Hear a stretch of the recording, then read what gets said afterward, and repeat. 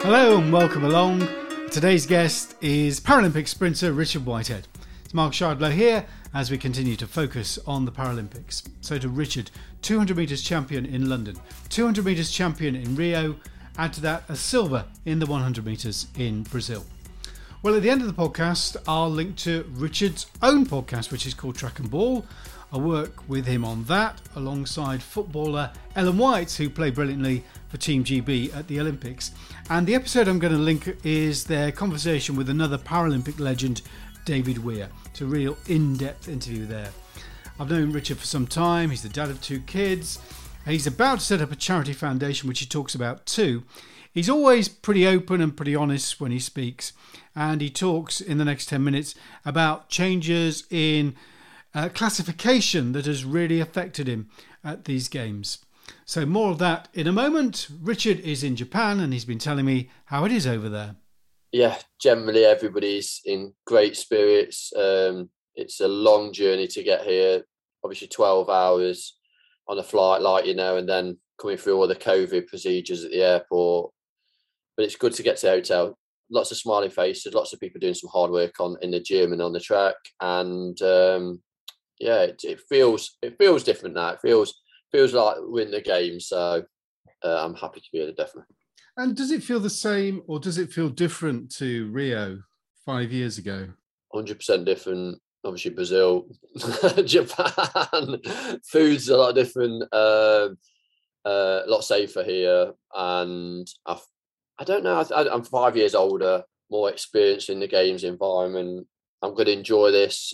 I've said to myself that it's obviously competition. I want to retain my Paralympic gold medal, but it's about an opportunity to kind of really take stock what the Paralympics is all about. And there's going to be lots of great stories of overcoming adversity through COVID and through what the world's like at the moment. And for me, it's a learning process that I'm going to enrich my life and take some of those stories back home.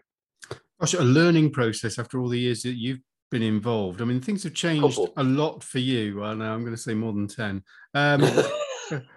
A lot's changed for you actually this time because there's been a reclassification. Just explain how that works. Yeah, and I've lost an event. So I was a T42, which incorporated single leg amputees and disability impairments that affect a number of limbs equivalent to my disability, which I'm obviously a double leg amputee. And now they've gone into specific disability groups. So, for instance, now I'm a T61, so double leg above knee amputee, and I'm the most impaired in the most impaired class for the amputees. There's also 2, 3, 4.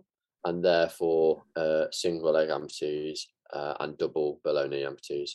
And those classes were changed to make a level playing field in the races. It hasn't really worked. It hasn't pushed on the classes at all. The numbers are a lot lower. It isn't equal across the range of the classes. So for instance, some classes are still combined, so you'll still get single leg amputees versus double leg amputees, like Johnny Peacock's class over the 100. But I lose my event and I only have a 200 metre race. So to race for 5 years, just for one race on the 3rd of September, as you can imagine, it's very frustrating. I won silver in Rio and very proud of that. And then obviously very disappointed when it was taken away. I felt that I wanted to continue that. I wanted to try and push on for a gold. I wanted that really badly in Rio. The opportunity is not in Tokyo. Frustrated, but you kind of have to just move on. And 200 meters. I'm pleased I've got an event anyway. Yeah, well, there are other athletes who haven't even made the games who've been reclassified. So I guess you're going to take the positive for that. Yeah, so you got the silver in the 100 meters, but you've got gold in the 200 meters over the last 2 games. How has the moving class affected your rankings? Are you going into the games as favourite again? I mean, we spoke to Hannah Cockcroft the other day about this. Like the expectation for Hannah, because everyone has seen her win so often, is that she goes out there, she wins. Is that the same for you? You go out there, you win. That's all we've seen for 10 years. yeah, 5 years older. It's quite harder. Just getting out of bed's harder. Never mind winning races in the 200 meters. I think the expectation for me is that I always leave my best on the track, and I've always been proud about doing that, whether in the gym or on the track, just delivering 100%. And if my 100% is worth a silver or bronze medal instead of the gold, then be proud of that performance and be proud of that medal. We shouldn't all be governed by the colour of the medals. It should be about the memories that we create, not just for ourselves, but as athletes. And I know it sounds a little bit cliche because we all go out there to win, but that's the truth. And Ntando, the South African boy that obviously I've raced over the last 4 or 5 years, he's now a young man, has developed, and I'm sure we'll have a great race in Tokyo. And I'm looking forward to it. And hopefully I can push him hard, and whoever wins will deserve that. At the Olympics, we saw lots of like family reunions, but the thing that struck me was that a lot of the kids were really quite young, 2 and 3 year olds. Now for these games, your children are that bit older where I think they'll remember Dad competing on the telly. Does that have an impact on you? Do you think about that?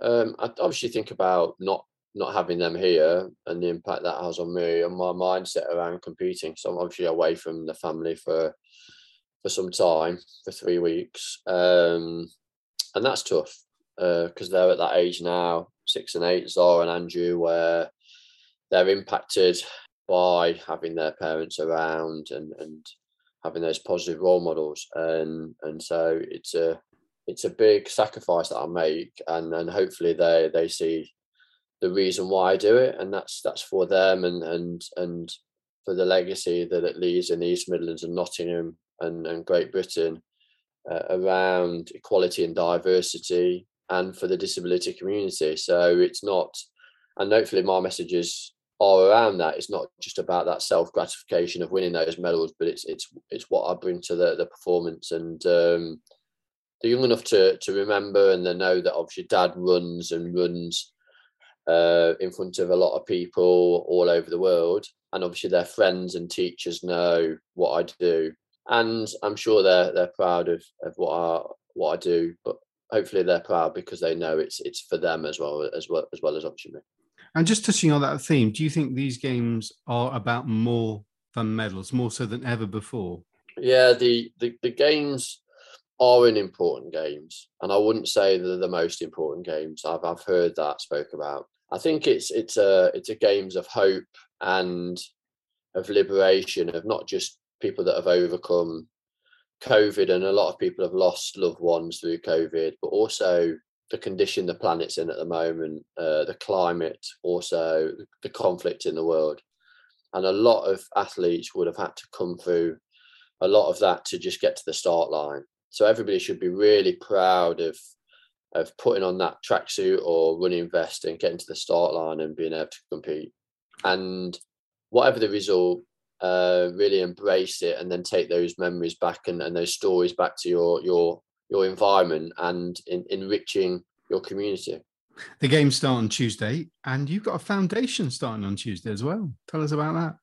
That's right. So the Richard Whitehead Foundation is something that I've been planning for quite a long time, and after 2012, I had the opportunity to launch a charity or a foundation, but didn't really feel I had the toolkit or the experience to do that. But now with some great trustees that have got disabilities and experience in disability sport, as well as a program manager, I'm able to facilitate programs that provide hope, aspiration for people with disabilities, not just in sport, but also employment, volunteering, and all those areas of sport that need to have an impact, and to show that disability is at the heart of my thinking and of sport. Brilliant. Well, go well with that. Looking forward to one of the highlights of the games, which is always that home straight, running down the home straight, bringing out the guns at the end. Richard, yeah, have a great games. Cheers, Mark.